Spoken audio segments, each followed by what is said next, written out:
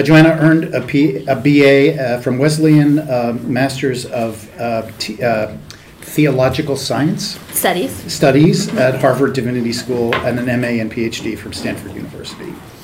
Her interests include prayer, ritual, and healing, affect, emotion, and subjectivity, evangelical Christianity, Brazilian religions, migrant experience, healthcare encounters, vaccine perceptions, and beliefs.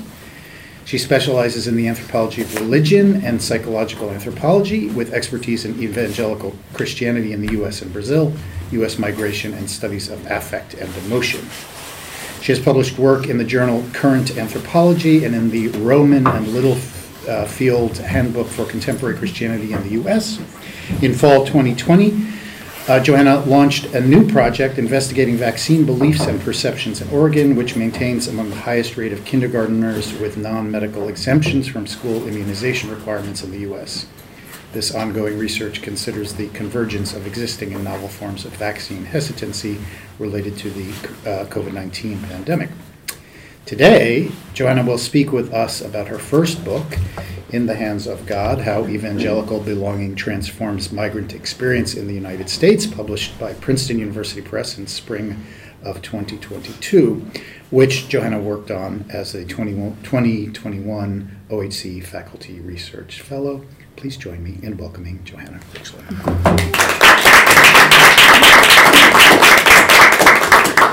Good afternoon, everybody. First of all, my apologies for the small screen. The OHC large screen is out of commission, so we will do our best with the small screen, and most of what you need to know and I will share will be through the paper itself. So first I want to thank the wonderful OHC team for this opportunity to share my book with you and to hear your thoughts. And as Paul said, I was fortunate to finish writing this book as an OHC Fellow in fall 2020. And that fellowship was unfortunately remote, but it's wonderful to be here in person. This is my first time giving a talk at the OHC in person, so that is quite momentous. So today I will elaborate on some of the core concepts of the book, sharing some ethnographic vignettes to illustrate my key findings. I'll leave plenty of time at the end of the talk for your questions and comments. So in the introduction, I'll share an ethnographic vignette that provides an overview and inroad to the central conceptual terrain of my research. Parts 2 and 3 provides an overview of Brazilian migration to the United States and Greater Washington, D.C., as well as a brief summary of my methodology. And then the core of my talk, parts 4 and 5, lay out the intimate relationship I found between the forms of distress migrants experience in the United States, the kinds of religiosity they crave, and the efficacy of evangelical Christianity through what I call effective therapeutics. Finally, we'll have ample time for questions after the conclusion. Pastor Jefferson placed a clear glass on the podium and told the intimate gathering before him that human beings were akin to empty vessels. Like the glass, individuals reflected whatever substance they contained, darkness or light. He then enumerated the many evils to which humans succumbed: impurity, idolatry, hatred, divisiveness, and jealousy. As he considered each sin, he placed a small ping-pong ball into the empty glass. Congregants watched as the balls gradually filled its entirety. Only God's light, Pastor Jefferson preached, could first liberate and then transform a person's interior composition. Taking a pitcher of water, symbolizing God's presence, Pastor Jefferson slowly poured the liquid into the glass, watching contentedly as the water level rose, lifting each sin to the surface, where they swiftly spilled out into the basin below. The Brazilian evangelical churches I studied outside of Washington, D.C., urged their migrant congregants to evaluate and reshape their internal feelings, moods, and desires. Regardless of denomination, I learned that these churches made migrant interiority and the healing of acute forms of migrant-related distress central to their theology and practice. Such an explicit orientation towards bodily and psychic migrant experience I offer helps to explain the widespread popularity of evangelical religiosity among Latin American migrants in the United States, especially among those without documents. Evangelical churches made migrants feel better physically and psychologically through what I call effective therapeutics, the direct and strategic healing of migrant-related feeling states. Pastor Jefferson's ping pong ball demonstration reveals the main tenets of this theological approach, which I observed in each of the 3 Brazilian evangelical churches I studied. Across denominations, migrant adherents first learn to scan their internal composition for sins, the ping pong balls, and to take responsibility for their negative experiences. Second, they turn towards God, working to receive God's presence, the water, into their bodies. And third, they strive to experience purification within an intimate Christian community. During this talk, I outline the theological teachings and practices that comprised effective therapeutics and how it imbued migrants with a consequential sense of betterment. A note about terminology. For my purposes, affect refers to the feelings humans experience in response to their social, political, environmental, historical, and economic surroundings. Rather than private feelings, these are public feelings, often shared among many people living in the same time and space and under the same structural conditions. Therapeutic signifies methods to alleviate suffering, including how experts, including therapists, doctors, teachers, etc., work with individuals to transform their sense of self, what anthropologists sometimes call interiority or subjectivity. Here I'm invoking scholarship by Michel Foucault and Nicholas Rose. By joining these terms in relation to migrant churches, I suggest how evangelical churches sought to alleviate migrant suffering by redirecting congregates' attention from an external world of marginality to an internal world of potentiality. This shift produced the second aspect of effective therapeutics, whereby migrants embodied new selves with new dispositions. Believers worked to discard the maladies of migrant life and instead assume the internally felt and outwardly visible effective marks of Jesus, happiness, and gratitude. Through this process, the marginalized migrant would become the confident Christian. Before turning to the particularities of migrant distress and effective therapeutics, let me briefly review the context and methods of my research. While the first Brazilians entered the United States in 1965 under relaxed immigration restrictions, Brazilian migration did not become widespread until the mid-1980s. With the collapse of the military-backed economic miracle of the 1970s, migration to North America and Europe grew rapidly as middle-class educated and mostly southern Brazilians fled rampant underemployment, unemployment, and hyperinflation in Brazil. Greater Washington, D.C., where I conducted my research, comprises what scholars identify as a new immigrant gateway. By 2010, the U.S. Census found that 21% of D.C.'s population was foreign-born, making it among the largest concentrations of foreign-born residents in the U.S. The region's robust foundations, universities, and international organizations has generated continuous growth in sectors that demand low-wage workers like domestic service, and the restaurant and construction industries, each of which depends on migrant labor. Estimates for Brazilians in the region range, according to source, due to the difficulty in counting a predominantly undocumented group. The American Community Survey estimated that 10,000 Brazilians lived in D.C., while the Brazilian consulate estimated that between 26,000 and 60,000 lived in the region. Scholars of U.S. migration often consider Brazilians to be exceptional when compared to other Latin American migrant populations due to their relative socioeconomic and educational advantages. In addition to speaking Portuguese in an otherwise Spanish-speaking region, Brazilian migrants largely come from the middle class. Despite these differences, Brazilian migrant experience was shaped by 3 circumstances that impact migrants more generally.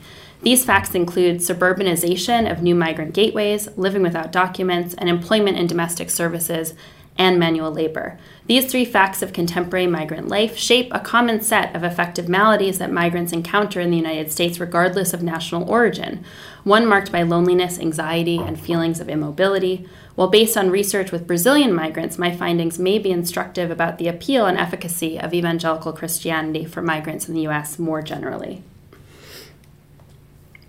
My findings are based on 15 months of fieldwork in the greater Washington, D.C. region, concentrated in the inner suburbs of Montgomery County and Prince George's County, which hosts one of the fastest growing populations of foreign-born residents and among the largest concentration of Brazilian migrants nationwide.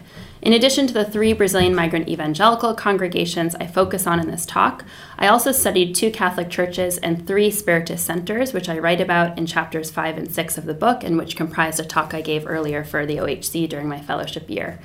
Each of the evangelical congregations were led by Brazilian pastors, catered explicitly to Brazilian migrants, and were almost exclusively made up of Brazilian migrants.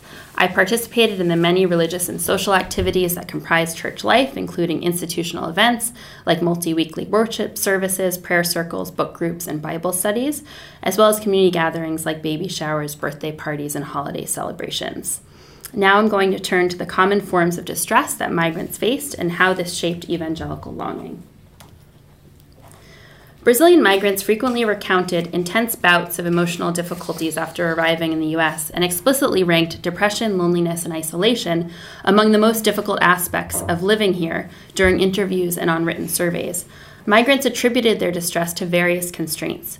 Without work permits or English language fluency, Brazilians often found jobs that provided few opportunities for sustained social interaction or secure employment. In industries relying on migrant labor like domestic work and construction, migrants' treatment, wages, and benefits depended on their individual employers. In addition to the vulnerability they faced at work and their isolation at home, migrants cited American coldness, separation from loved ones, and downward mobility with contributing to their distress. In the book, I consider the multiple forms of distress migrants suffered, including anxiety, depression, chronic fatigue, weight fluctuation, and feeling stuck. But today I'm highlighting one of the most common experiences they reported, loneliness, and consider why it was so pervasive among migrants. Beatrice, a live-in domestic worker for a Brazilian family, explained that she felt like a prisoner. Without a car and living in the basement of her employer's house for 7 years, she rarely left. I soon learned that Beatrice's experience remained common among migrant women, who spent 10-hour days confined to their employer's house as empregadas domésticas, cleaning, cooking, and babysitting. Some women, like Beatrice, had moved to the United States already employed by Brazilian diplomats or employees of international organizations. Others had come on their own and become helpers to friends and relatives before offering their own services. Many had come to the United States as au pairs, working as nannies in exchange for room, board, and an educational stipend. Despite these varied trajectories, these women expressed some level of exhaustion and exploitation due to their work. 58 years old at the time of our meeting, Beatrice came to the United States in 2007 after losing her sewing shop and separating from her husband. She had no way to support her adult yet dependent children and so accepted a position with a Brazilian diplomatic family moving to Washington, D.C. Beatrice told me that she did not leave the house for non-work activities for her first 4 months in the United States, and even 13 years later, she left the house only once per week. She received no paid vacation, sick days, or medical benefits. Yet Beatrice was emphatic that her situation was much better than many other domesticas she knew. As proof, she enumerated to me her employer's small kindnesses, stocking the refrigerator with foods she liked, inviting her to their son's graduation, driving her to appointments. Beatrice explained, "I have liberty, the liberty to offer a coffee, to give you a juice. I have the liberty to open the refrigerator and eat what I want. I have this liberty." Yet her words did not mask an awareness of what such meager liberties revealed, the dramatic shrinking of her daily existence. If it depended on her, she explained, she would have left long ago.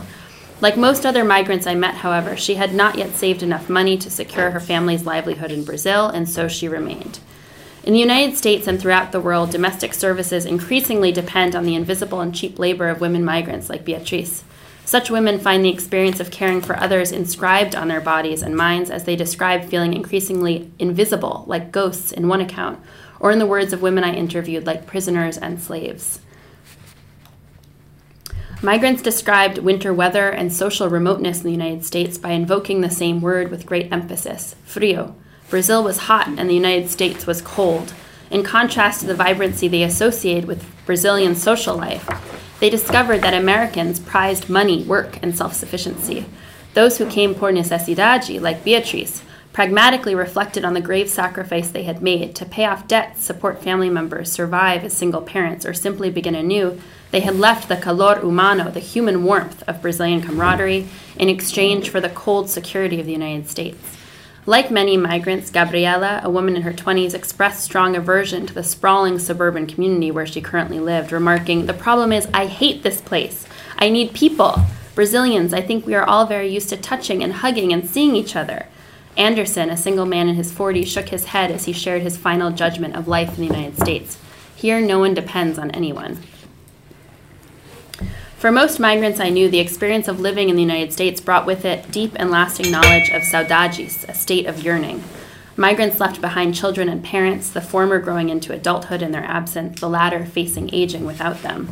Still others had lived with relatives in the United States for years or decades until someone decided to leave and could not return, or others were suddenly deported. Prolonged and indefinite separation, both actual and anticipated, magnified migrants' feelings of generalized distress. Nusa, a woman in her 50s at the center of my book, reflected on living in the United States without her eldest child, Vanessa. She had crossed the Mexican border with her 2 younger sons in 2000 in order to join her husband. At the time, Vanessa, 14 years old, decided to stay in Brazil to complete high school. Planning to return within a year or two, Nusa and Ruben assumed that the separation would be painful but brief. Soon they realized it would take longer than expected to repay their debts and accrue savings, so they instructed Vanessa to join them in the United States. When she tried to enter, however, she was immediately deported. At the time of our formal interview, it had been 14 years since Nusa, Ruben, and their 2 sons had seen Vanessa in the flesh. None of them had met Vanessa's husband or daughter, while she had remained stoic during previous conversations concerning the painful details of her life, including her treacherous crossing of the Mexican border and subsequent detainment. This evening I found her rawness exposed. She looked up at me, visibly anguished, and asked, "Can you imagine missing half of your daughter's life?" For migrants like Beatriz, Gabriela, Anderson, and Nusa, the conditions of life in the United States became impressed on their bodies and minds, leaving an imprint of distress. While it was easy to see how loneliness afflicted the migrants I met who had journeyed to the United States alone, I learned that loneliness remained equally prevalent among migrants like Nusa who lived with family members. While living with family mitigated some forms of loneliness, it did not ward it off. Rather, the forms of labor migrants performed, the intense U.S. coldness they faced, and the profound absences they felt conspired to make loneliness a significant feature of everyday migrant life. It's important to note that some migrants did seek out medical help for these conditions. Many migrants resorted to antidepressants, anti-anxiety medication, and sleep aids. Some sought out doctors, and in 2 cases, women shared with me that they were hospitalized for suicide attempts. In general, however, migrants found medical help to be insufficient, costly, or out of reach. Instead, they sought out comfort and healing from local Brazilian evangelical churches, through intimate relationships with co-believers and with God. In the remainder of the talk, I discuss how evangelical churches helped migrants cope with the hardships they endured through deploying effective therapeutics. I first began to recognize an emergent effective therapeutics after encountering 2 phrases repeatedly within the evangelical churches I visited. A igreja é hospital, the church is a hospital, and o Deus é meu consolador, God is my consoler. Employing these phrases, evangelical adherents and leaders alike contended that the role of the church was to treat the wounds of all who entered. Believers and clergy asserted that the church ought to restore people to physical, psychological, and spiritual wholeness, defined as living in communion with God and according to God's precepts. Due to this explicit orientation towards healing, adherents told me that the church should liken itself to a hospital rather than a tribunal, and these are flyers that are expressing that sentiment. I can, pass it around. I know it's a little tight. Brazilian evangelicals thus represented God as consoler and companion rather than disciplinarian and judge. This God was physically felt, experientially near, and person-like. Embodied in intimacy with this God, the sensorial experience of being in this God's divinity brought relief and remained a key component of the effective therapeutics I witnessed. Migrants' responses elaborated upon God as consoler. To the question, when you pray, how do you see God? Migrants explained, I imagine God seated here on my bed and I'm kneeling at his feet. Sometimes I even imagine him stroking my hair and saying it's okay. I see God as my helper and father. I see God as my friend, guide, and protector. As hospital, the church provided the physical and social context for healing. Intimacy with God as consoler constituted the therapeutic cure. While their distress often stemmed from entrenched social and political structures, migrants learned in church that return to health depended on daily decisions and behaviors that were wholly within their control, decisions and behaviors that would bring them closer to God. Brazilian evangelical discourse attached to love, amor, and pain, dor, articulated this theology of personal responsibility. Clergy taught that love for God, love from God, and love for others resulted from active devotion, while pain resulted from distancing from God. Therefore, love and pain, were not sentimentos, feelings, but rather decisões, decisions enacted daily through faith or its rejection. Migrants learned that feelings of well-being or distress should therefore be interpreted as indicators of spiritual health rather than consequences of external circumstances, such as undocumented status, financial precarity, exploitative work, or family separation. Through intimacy with God and faithful brotherhood, evangelical churches taught believers how to choose love over pain, happiness over suffering, and gratitude over resentment. In doing so, they strive to move migrants from passivity, vulnerability, and distress into activity, power, and health. I now turn to the 5 tactics I witnessed churches deploy and migrants perform to deliberately heal migrant distress. The first 3 are discourse-based, and the final 2 are practice-based. The happiness of believers, tactic 1. Only God, Juliana, the pastor's wife, taught during one book group, could guarantee happiness. Pastor Jefferson made this promise even more concrete at Bible study. The fruit of the Spirit was peace, happiness, self-control, and good sense. Pastor Jefferson promised the men and women before him that faith would make them slower to react at home and work, able to let things go, and generally be more patient and enduring in suffering. They would learn to feel good. During weekly book groups held at her house, Juliana deployed the first tactic I witnessed, teaching women how to attain a felicidade dos crentes. Juliana's lessons centered on the battlefield of the mind, one of the most widely read and translated evangelical texts authored by Joyce Meyer, a prolific Christian writer based in St. Louis. Chapter 5, entitled Be Positive, became essential to Juliana's instructions. She complemented this message that positivity emanated from faith in God by recounting the parable of 2 builders described in Matthew 7, verses 24 to 29. One man builds his home on sand, while the other builds his home on rock. The home that rests on rock, symbolizing Jesus' teachings, can weather any storm, while the home built on sand, symbolizing a willful rejection of Jesus' authority, falls apart at the slightest sign of bad weather. Our emotional worlds, Juliana contended, were akin to these homes. If we built our lives according to Jesus' teachings and cleaved to his word, we could maintain good humor and resilience, embodying the positive person. Without our eyes lifted to the divine, however, we would become the negative person, noticing every flaw and becoming depressed or angry at every provocation. The negative person repelled God, while the positive person attracted blessing and companionship. Juliana taught that negativity and negative feelings stemmed from spiritual inadequacy. Those with insufficient faith demeaned God's omnipotence. They judged others for themselves, took justice into their own hands, questioned their lives, became angry and impatient, and resented their circumstances. Such negative feelings crowded out God's blessing and instead led individuals to become immersed in the external world and its problems. One of the primary tasks of believers, therefore, was to discern the will of God and to conform to it. Tactic 2, be God's vessel. The second tactic of effective therapeutics involved fashioning the self as a divine vessel. Through teachings like Pastor Jefferson's ping pong ball demonstration, church leaders implored adherents to empty and clean their hearts and minds. Such metaphors encouraged migrants to dismiss negative thoughts and to ready themselves to hear and to feel God.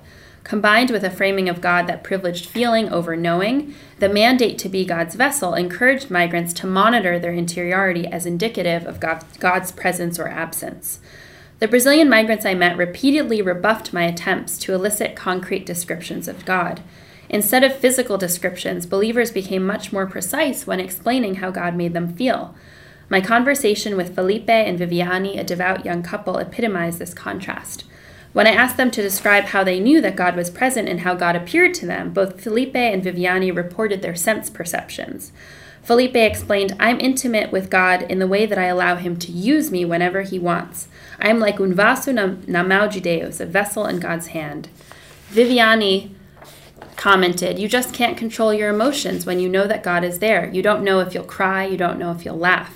Reflecting on specific moments in God's presence during glossolalia, speaking in tongues, Felipe reflected, it's just like if you die today, you know you're going to heaven. Viviani echoed this sentiment, saying, I know it's not from me, I know it's from God. Both Felipe and Viviani highlighted the extent to which their perceptions of their emotional states brought about awareness of God. Felipe noted that he experienced God by somehow evacuating himself and making room to receive God who would fill him up. Viviani, on the other hand, identified God's activity with the intensification of feeling and suddenly losing control. Both came to know God through scrutinizing their interiority. Tactic 3, brotherhood in Christ. Brazilian evangelical churches also combated migrant suffering through offering ready-made communities of care to adherents, the third tactic of effective therapeutics. In light of the deep loneliness many migrants experience, the ready-made community and self-defined familia of evangelical churches provided migrants with emotional, psychological, and practical refuge. As Pastor Jefferson explained, the church deliberately fostered intimacy and taught migrants to get closer to people. The practical and emotional benefits of these relationships enabled migrants, in Pastor Jefferson's words, to endure the difficulty of migrant life. As a result, multifaceted relationships of care and obligation existed among the self-defined brothers and sisters in Christ. In addition to the formal time spent together in and outside of church, worshiping, studying, praying, and fasting, congregants cared for each other's children, worked together, lived together, shared rides, exchanged information, celebrated holidays, and played soccer. Pastor João, a longtime Adventist church leader, eloquently articulated the transformative psychological impact of church community on new migrants. He explained to me, during the week, these people live very much alone because they're working without talking, without understanding. Therefore, when they arrive at the end of the week and enter our church, my gosh, to hear your language and be able to speak. During the week, if you see these people, they're saying, you're not seeing me. I'm not this person. But when they come to church in their good clothes, high heels, ties, then look at me. Now I'm me. There I did this. There I was a professor. There I was an engineer. There I was even a pastor. I wasn't who you saw over there during the week. According to Pastor João, church-going constituted a life-affirming performance in which individuals asserted their pre-migrant selves, enabling them to reassume self-understandings they had suspended during the week. Anthropologists have similarly noted the therapeutic effect of sociality and its generation of dogged hopefulness among those who co-suffer. Such intimacy and the hopeful orientation it produces remains a central component of evangelical Christianity more broadly, and defined the migrant evangelical churches I attended. From their common experience of loneliness and migrant distress, Brazilian believers forged a dense everyday sociality. Migrants cured their own afflictions in these churches as hospitals through embodying happiness and becoming vessels of God. Deep intimacy, mutual recognition, and relationships of care reinforced these good feelings and their therapeutic potential. Before turning to the final two practice-based tactics and concluding my paper, I want to pause to confront one critical reading of what I'm presenting. Scholars have pointed to the power dynamics inherent in the kind of therapeutics I witnessed in migrant evangelical churches and have thus far outlined. Some readers of my work have voiced concerns that far from empowering migrants, churches may act as, quote, diffusing stations for unruly migrant feelings, effectively neutralizing anger, resentment, and alienation. These scholars raise important questions regarding the potential costs of discourses of happiness and healing. For instance, what kinds of migrant feelings and experiences do churches erase by emphasizing happiness? What broader power regimes do such erasures serve, such as profit maximization for elites? While individuals may perceive good feelings to result from their healing, critical theorists argue that larger structures, namely the neoliberal order, configure these affects that maintain neoliberalism's powerful hold. The pursuit and internalization of happy feelings and the rejection of negative feelings, these theorists assert, reproduce structures of privilege, injustice, and harm. It would be easy to apply this reading, a hermeneutics of suspicion, to the material I have presented. By producing happy believers, such a hermeneutics would suggest evangelical churches short-circuited political activity of Brazilian migrants by orienting them towards feeling rather than civic engagement and absorbing them into the Western world's broader happiness culture. Happy migrants, accordingly, become law-abiding individualists, grateful to be in the United States and disinterested in structural change. While such an analysis raises important insights, I turn to what I consider to be an equally significant and often overlooked consequence of the effective therapeutics I witnessed. This therapeutics, I suggest, while apparently depoliticizing and conservative, can also be understood as imbuing migrants with a significant and productive feeling of potentiality, what Cheryl Mattingly identifies as the radical hope embedded in, quote, trying to create lives worth living, even in the midst of suffering. Evangelical therapeutics enabled migrants to project powerful imagined futures within intimate community. These imagined futures remained particularly meaning-laden because they were articulated as divinely conceived and in response to constrained and marginalized everyday realities. In the book, I call this alternative to the hermeneutics of suspicion a hermeneutics of understanding. In lieu of political or economic power, Brazilian evangelicals altered their felt and lived realities through engaging in prayer, discernment, and testimony. Not only did migrant believers report feeling less despair and greater hope as a result of engaging in these practices, but they also tied their spiritual actions to the pragmatic pursuit of goods that improved their daily lives, like housing, employment, driver's licenses, and visas for loved ones. In contrast to a hermeneutics of suspicion, a hermeneutics of understanding takes seriously the religious beliefs and practices of the people I met, approaching their self-narrations as indicative of how religion, including faith, divinity, spiritual practice, and faith-based community, may significantly transform sense of self and engagement in the world. Tactic 4, open scripted prayer. Migrant believers employed open scripted prayer, the fourth tactic I identified, to experience themselves as able to impact the most pressing concerns of their daily lives. Rather than succumb to the feelings of being stuck with regard to the constantly shifting terrain of immigration reform and life without documents, prayer provided migrants with a concrete way to navigate and reinterpret undocumented life.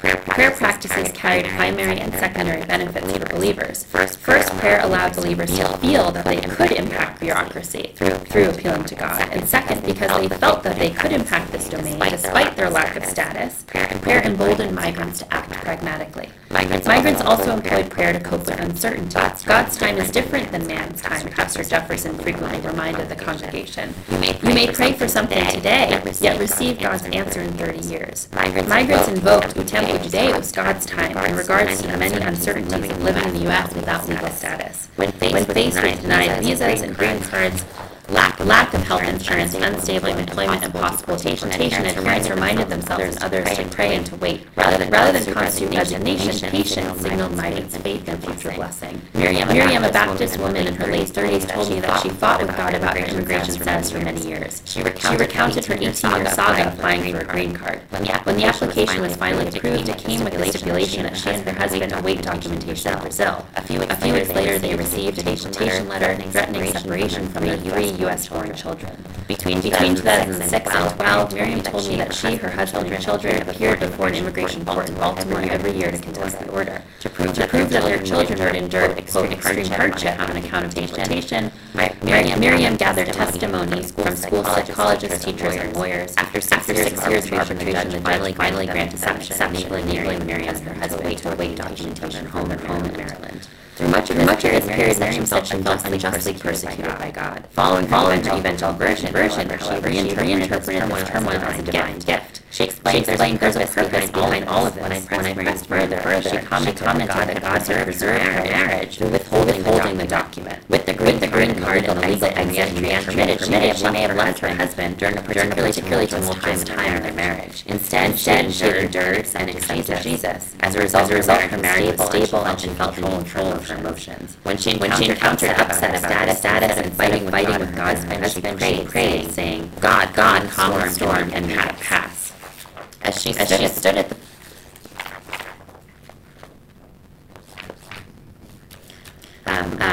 Miriam transformed her experiences leading into endurance. Today I tell you, my heart is calm because I know that my green card is God is planning. Divine however, did not mean abstaining from pragmatic action. Like Miriam, Brazilian evangelicals pursued action both in mundane and heavenly spheres. While Miriam prayed for her to arrive, she also showed immigration, enlisted the help of a lawyer, and gathers of letters from psychologists. Miriam understood herself to be a partner with bringing wish and plan.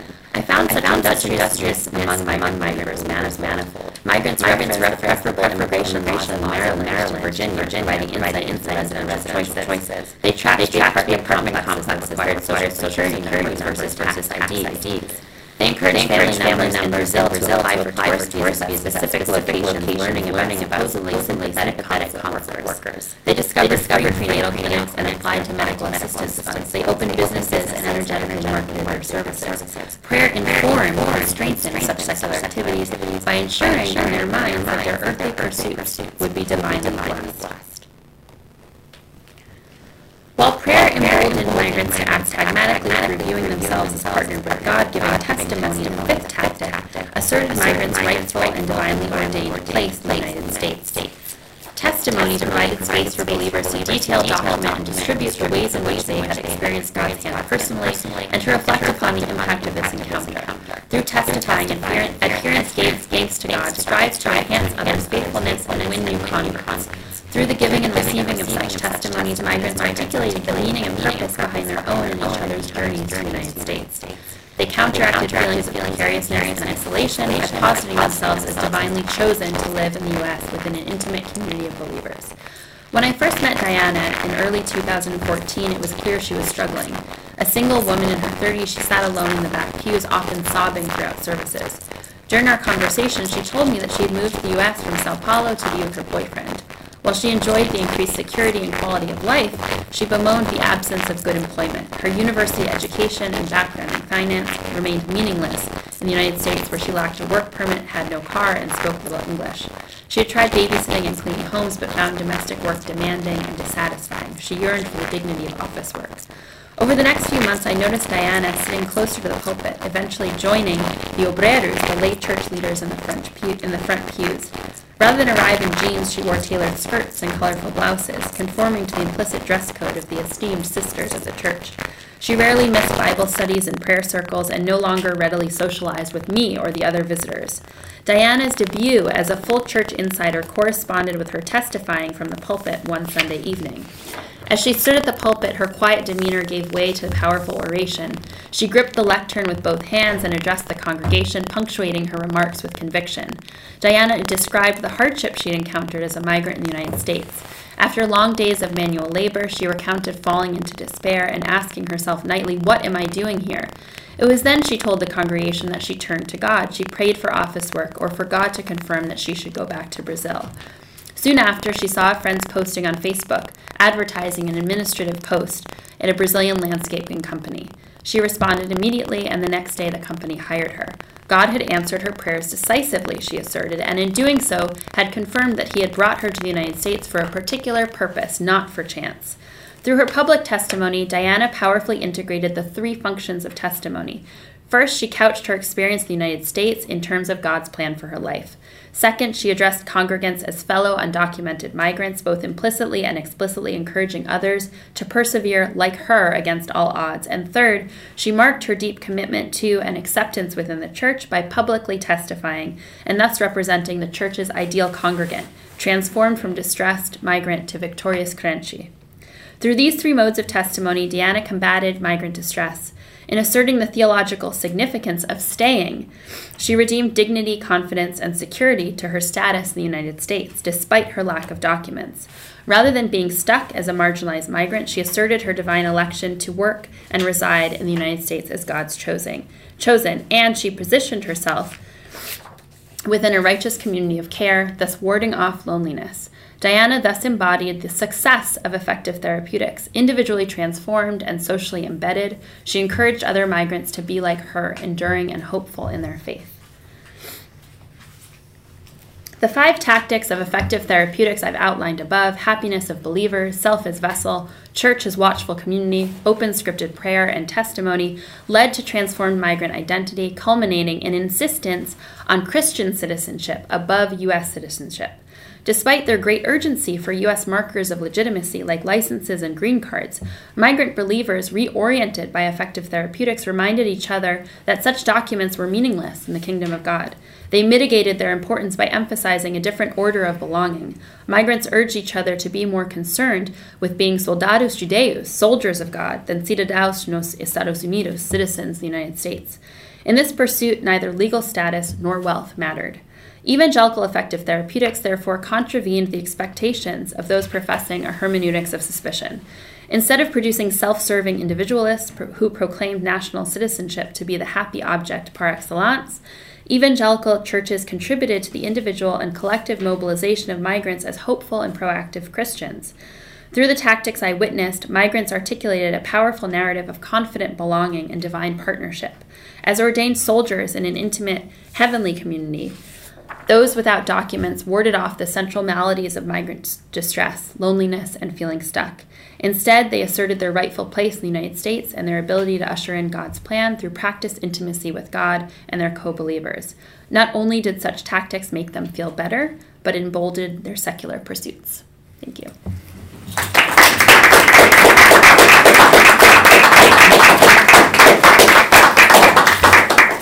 Questions for Johanna?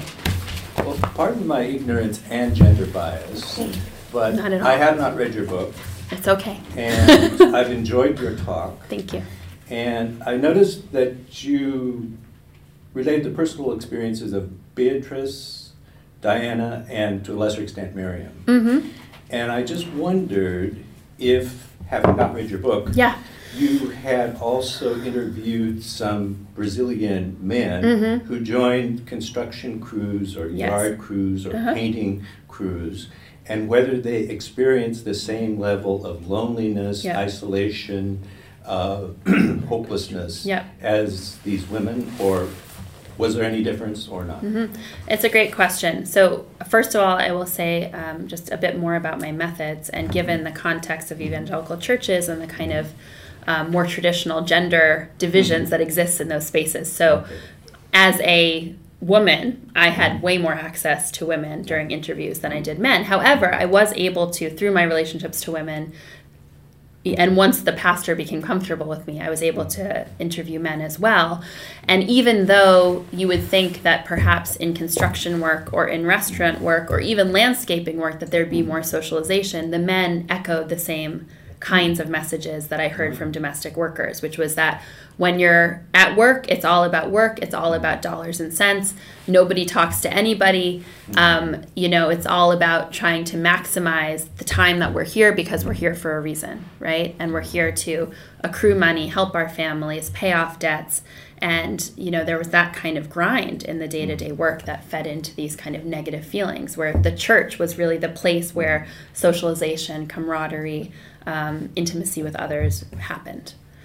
Yes, well, my experience is anecdotal, Yeah. and it's not research-based. Yeah. But when painting crew came to my house and a landscaping crew came to my neighbor's house, Mm-hmm. all of these activities required teamwork. Mm-hmm. And I couldn't help but notice, these people were communicating with Mm-hmm. each other. And it may have been all about work, Mm-hmm. but they were cooperating to get something done in as little time as possible. Mm-hmm. And communication was necessary. Yeah. Now, it wasn't sort of deep, shall we say, meditative, therapeutic conversation, Mm-hmm. but it was something which required a high degree of cooperation. Yeah, and I think it's absolutely possible that those kinds of relationships would make loneliness less intense. Yeah. But I also think that depending on the nature of those communications and relationships, they might not actually have assuaged the kinds of deeper, kind of existential, spiritual grappling that people were doing.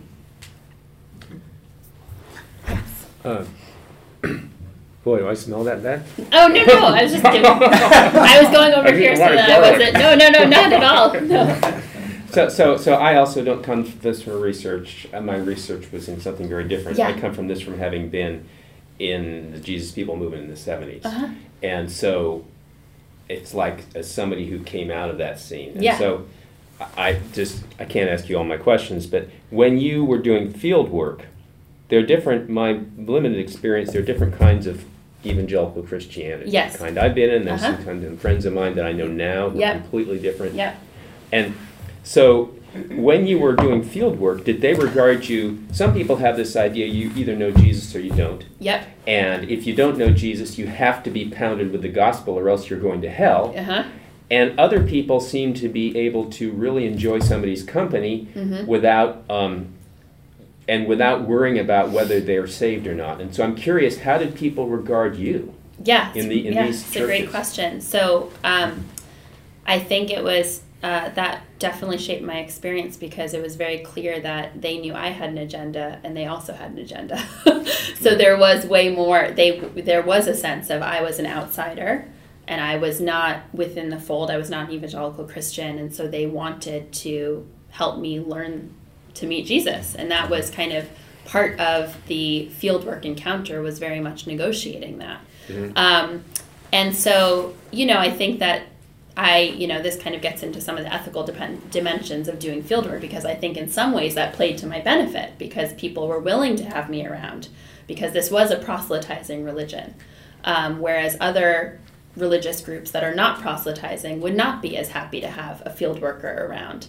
But it also meant that we kind of, they kind of had their sense of how things should move forward, and I had my kind of agenda of trying to talk to people and having interviews, and we kind of negotiated it. But they did, I would say, in terms of the spectrum that you laid out in terms of the different kinds of evangelical Christians. So I did research with an Adventist church, a Baptist church, and a Pentecostal church. And in the book, I talk about why I grouped those all together as evangelicals, because there was an emphasis on embodied experience of God. They were all proselytizing. They were all somewhat Bible-based for the most part. I mean, Adventism is kind of there's a whole separate kind of tradition there as well.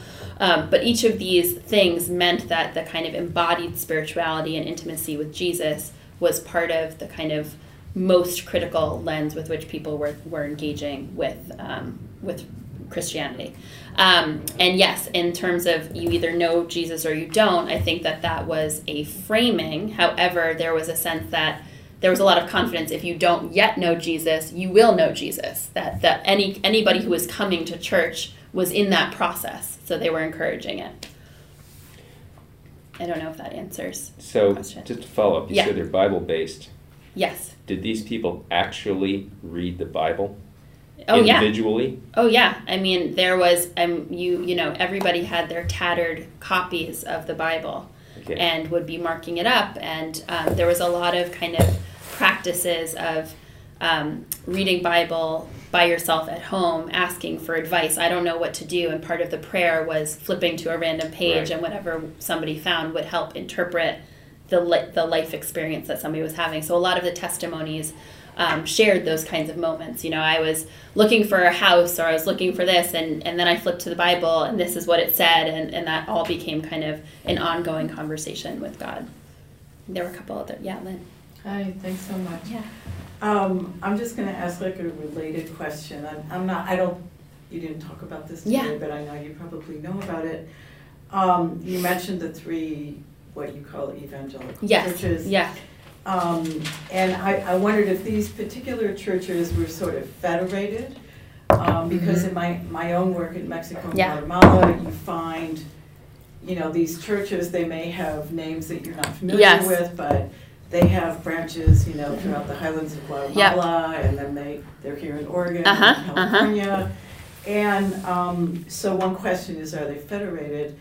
And what kind of power do the pastors have? Because in my experience, sometimes these pastors control labor. They're actually involved in trafficking workers and people. So the liberation, the internal liberation, can maybe coexist sometimes with other kinds of limits when we sort of look structurally at how some of these churches work. So I just wondered in your story what you saw. Thank you for that question. So each of these churches was related to a larger kind of headquarter church, and some of those were multinational and some of those were domestic, right? So the Adventist church is like a global powerhouse. The Pentecostal church was an organization that had sites in the United States and had sites in Brazil. And then the Baptist church was part of a Brazilian Baptist network that had sites again in the United States and in Brazil. With a whole hierarchy. Yes. And so I think the point that you raise is really important, and it's one that I try in the book to kind of confront head on, which is that my account is not saying that these structural issues don't matter. I think they matter a lot. And I think that sometimes what happens is that we look at the structural side and then you kind of are so blinded because of the structural conditions that we don't see how people on the ground might actually be compelled by this kind of stuff, right? And so I think what's important here is that they work in tandem, right? That people are going to these churches because of daily life and existence. And that's helping feed these other dynamics, which also do absolutely tie into all of these other orders, whether they be capitalist or neoliberal or, power dimension, hierarchy, whatever you want to see. And in terms of my particular research, again, because of my positionality, I did not really have access, nor did I want to start asking questions about kind of financial stuff or dealings. Like I was kind of being tolerated by the pastor, but I didn't want to kind of raise those kind of red flags. But there are definitely research works that do more digging in that regard, and that's absolutely at play. Yeah. In my own work in northern Brazil, I'm working with native groups, and I do see a real clear, I'm having a hard time putting a word on it, the idea of the inner life and the tangible difference in how people feel and how they engage with the world when they are part of some spiritual tradition is really manifest. Yeah. My curiosity is, did you have any chance to find people who rejected this particular kind of community in search of another kind? Yes. Because I'm thinking those are the ones that I've spent most of my time with. Yeah. I'm just curious how that, there are some people for whom this particular configuration doesn't work. Yeah. So, absolutely. So the last 2 chapters of the book are about kind of competing different religious groups in the kind of DC and larger U.S. immigrant religion scene. And so I write about the Catholic Church, and I also write about Spiritist traditions. So I don't know if you've encountered Brazilian Spiritism, but it's based on kind of 18th century philosopher named Allan Kardec, who kind of reinterprets the Bible, and it's kind of infused with other kind of forms of spirituality, like passing energy and feeling energy in different ways. So like John of God is kind of in that tradition, and other folks. Anyway, and so I end up saying that while these places do capture a lot of attention, there are reasons why they're not as successful or popular as the evangelical churches. And so one of the reasons has to do with the fact that these Brazilian evangelical churches are kind of all over the place. They're in all these different neighborhoods, as Lynn was saying. There's an accessibility and access issue. And then another reason is that these churches do everything in Brazilian Portuguese, right? And they have Brazilian pastors. And so it's very much, again, a feeling of community. Whereas the Spiritist groups in particular were kind of pushing assimilation as a way to kind of adapt to the U.S. setting, and that kind of put a lot of people off. And then the church, the Catholic Church, a lot of folks who come to the United States come and they're Catholic, and then they're put off by American Catholicism, which strikes them as like massively bureaucratized and institutional and without kind of any feeling in it. And so those are kind of my inroads with those other communities. Okay, so like União Vegetal or any of that? No, those have. I mean, there might be some like Terreiros and like Candomblé, but that not in a significant way among the population that I was studying. Yeah.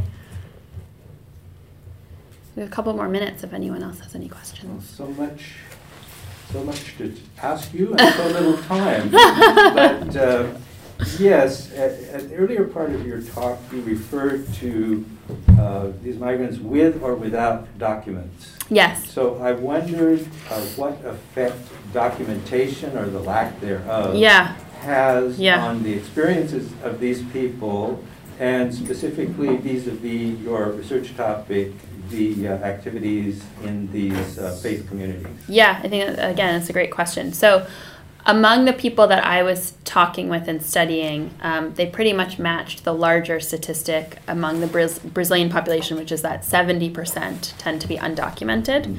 And of course, there was a mix of people there who, some of people were able to attain green cards during the time of the research, or they had gotten employment sponsors or through marriage, but that the general kind of contours of their life had not changed all that dramatically.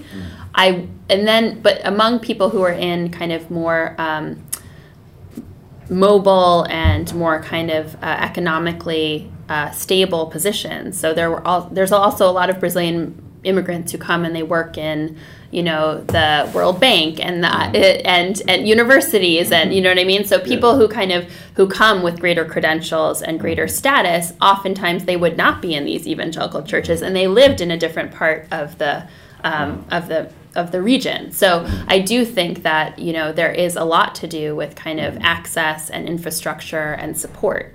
And that partly the story that I'm trying to tell is it's because there is so little support and such massive kind of vulnerability and exploitation that people face when they come to this country without that kind of status, or even without kind of consistent status, even if one person in the family has status, right? That feeds this kind of need and this kind of relationship with the church. Yeah. So let's pause for a moment, because it's just about 1, and I know a couple of people need to leave, so people can leave. But if Johanna's willing to stay, yeah, I can stay for another 10 minutes. We can have some more questions. So first, let's thank Johanna again.